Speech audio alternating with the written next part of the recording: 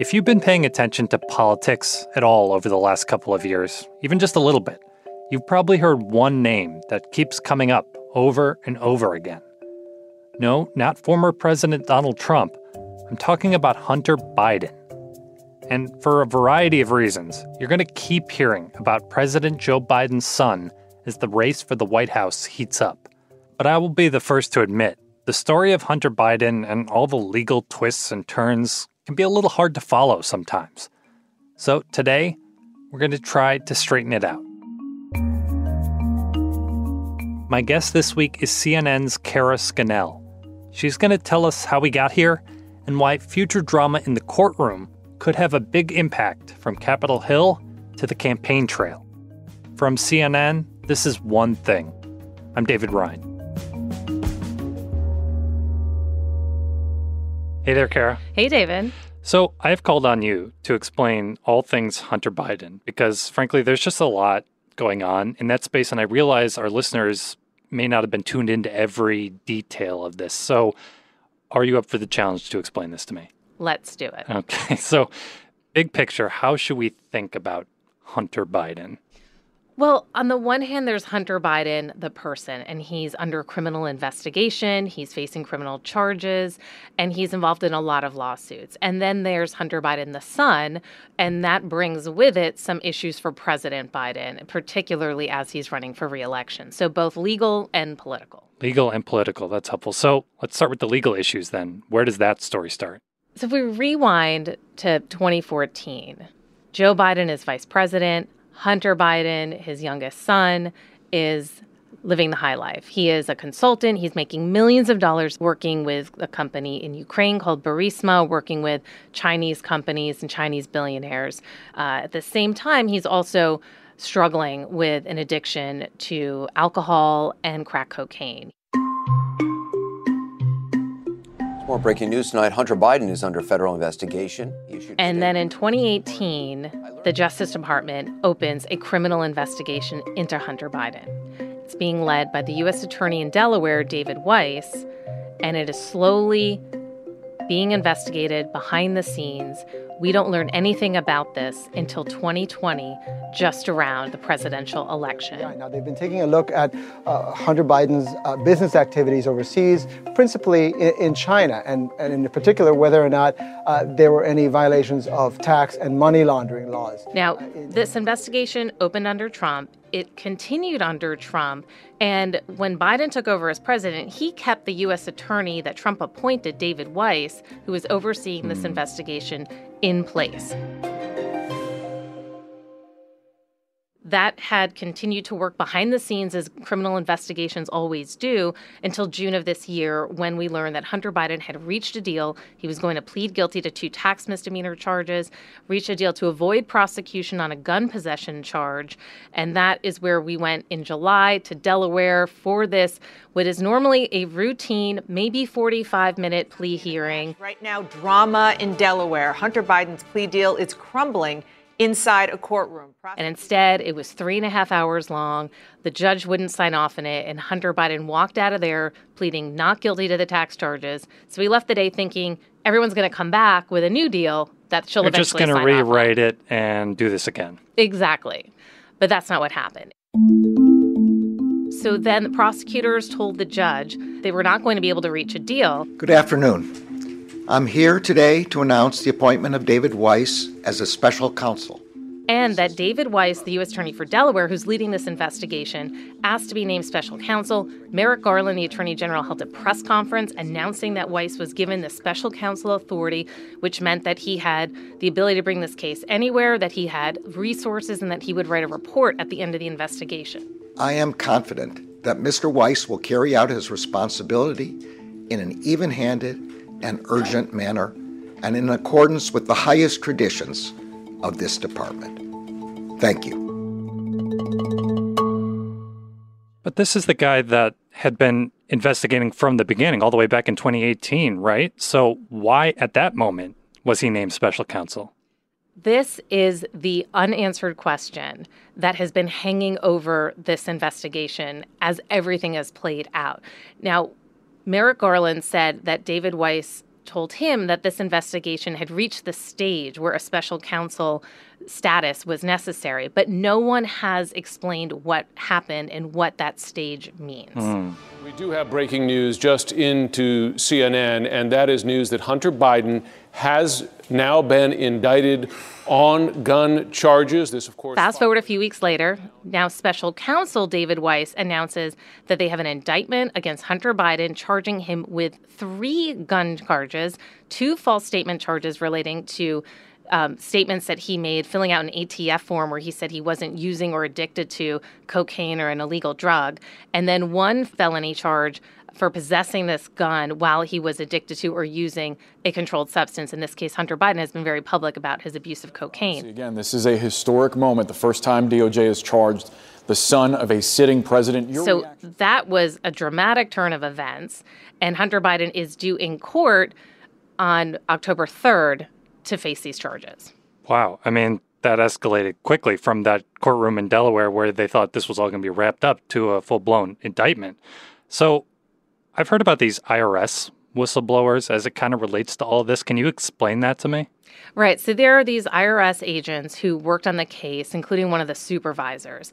They went to Capitol Hill as whistleblowers earlier this year, saying that they thought that David Weiss was being hamstrung in this investigation and that there was political interference, that he wasn't able to actually investigate Hunter Biden without kind of these handcuffs on him. In so, they were recommending for approval felony and misdemeanor charges for the 2017, 18, and 19 tax years.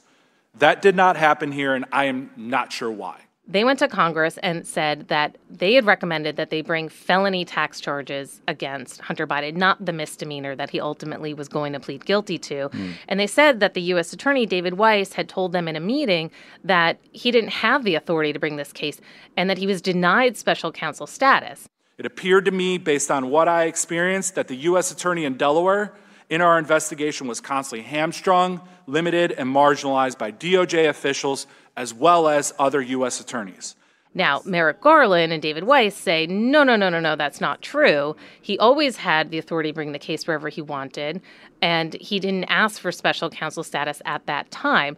What CNN has reported, or colleagues on the Hill, have read through transcripts of many of these agents that were in this October 7th, 2022 meeting that is the basis for some of the whistleblower claims.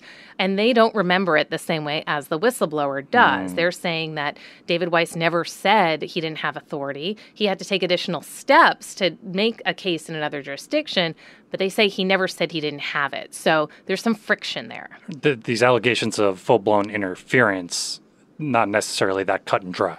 Exactly. How has Hunter responded to all of this? After his deal has fallen apart and it's clear that he is going to be facing serious criminal investigations and charges, his legal team takes on a much more aggressive strategy. They have filed multiple lawsuits. They have sued the IRS, saying that their agents, the whistleblowers, have released Hunter Biden's taxes illegally, that they violated his privacy. He has sued Rudy Giuliani for distributing materials that Giuliani claims came from Hunter Biden's laptop. We're seeing a much more aggressive approach to try to, it seems, stop people from spreading information about Hunter Biden in the midst of these political issues that are facing him and his father, with Republicans really beginning now to focus on the Biden family.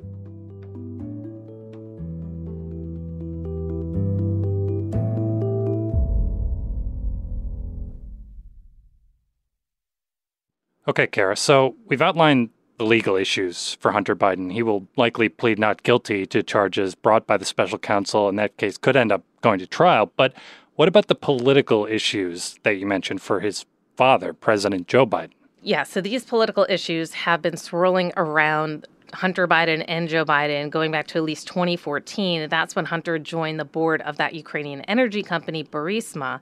At the time, Biden was the vice president, and part of his job was to oversee the White House policy toward Ukraine.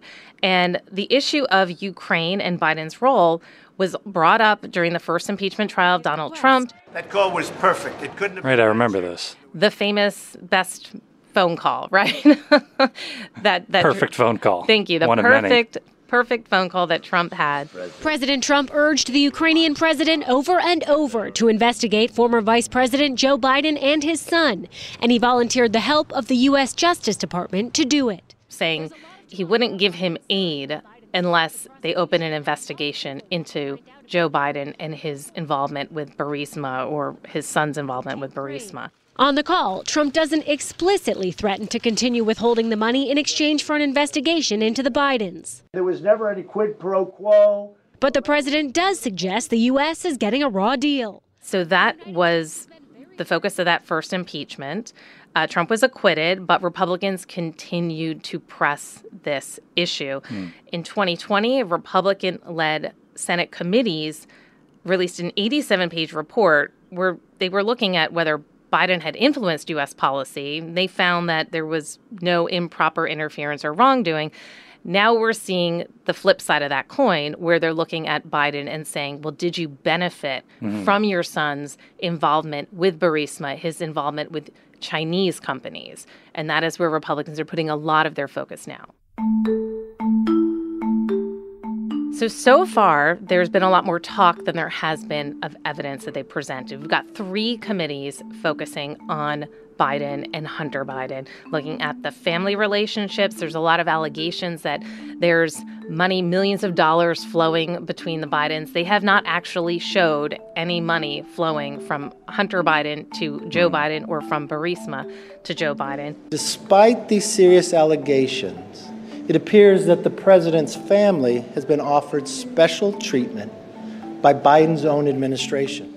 There's also another committee looking at the potential cover-up, and that is this idea of the Justice Department slow-walking the investigation or not pursuing certain leads. But they don't have the hard evidence yet. These are allegations of abuse of power, obstruction, and corruption. And they warrant further investigation by the House of Representatives.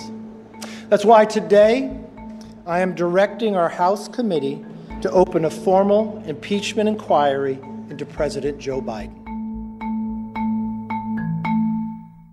No hard evidence, like you say, but yet House Republicans are moving forward with an impeachment inquiry. Not a full impeachment, but an impeachment inquiry looking into President Joe Biden. So what are they going to be looking for? So one of the issues that the Republicans are pushing is that Joe Biden received money as part of Hunter Biden's work on Burisma. And one of Hunter Biden's business partners testified before the committees. His name is Devin Archer, not a household name, but he was pressed on this, and he said that Hunter Biden was selling the illusion of access to his father, but that he was not aware of any actual involvement by Joe Biden in their business. And he said Joe Biden attended some dinners, and dinners that were held at, restaurant in D.C. with some foreign people that Hunter Biden was working with, but he said that they spoke pleasantries. He also said that he was in the room with Hunter Biden and recalled at least 20 times where Hunter Biden put his dad on speakerphone in the presence of business associates.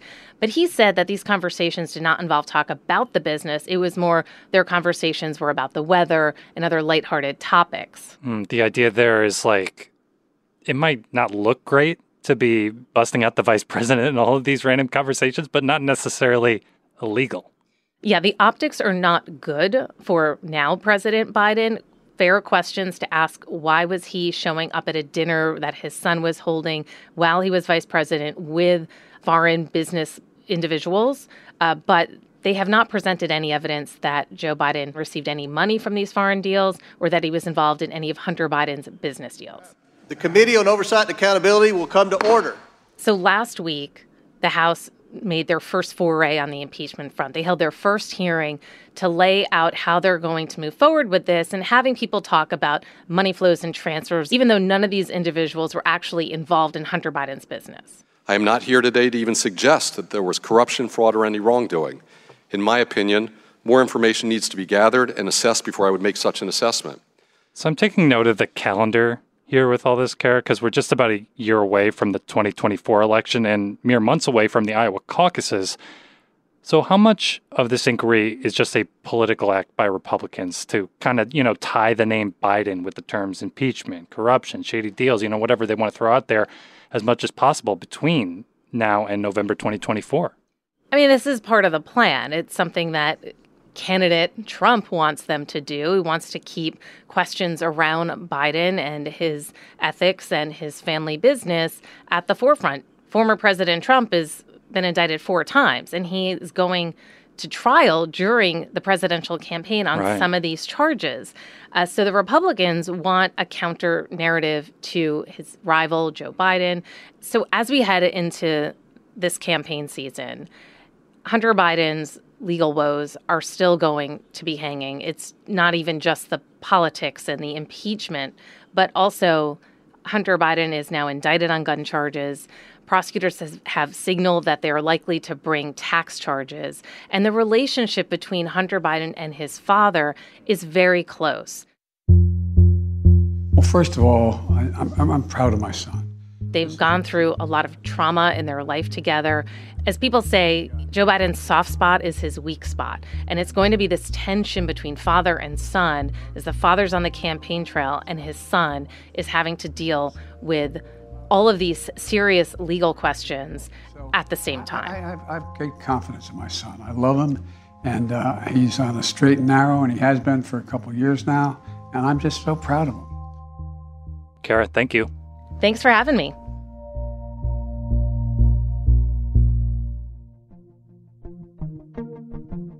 One Thing is a production of CNN Audio. This episode was produced by Paula Ortiz and me, David Rind.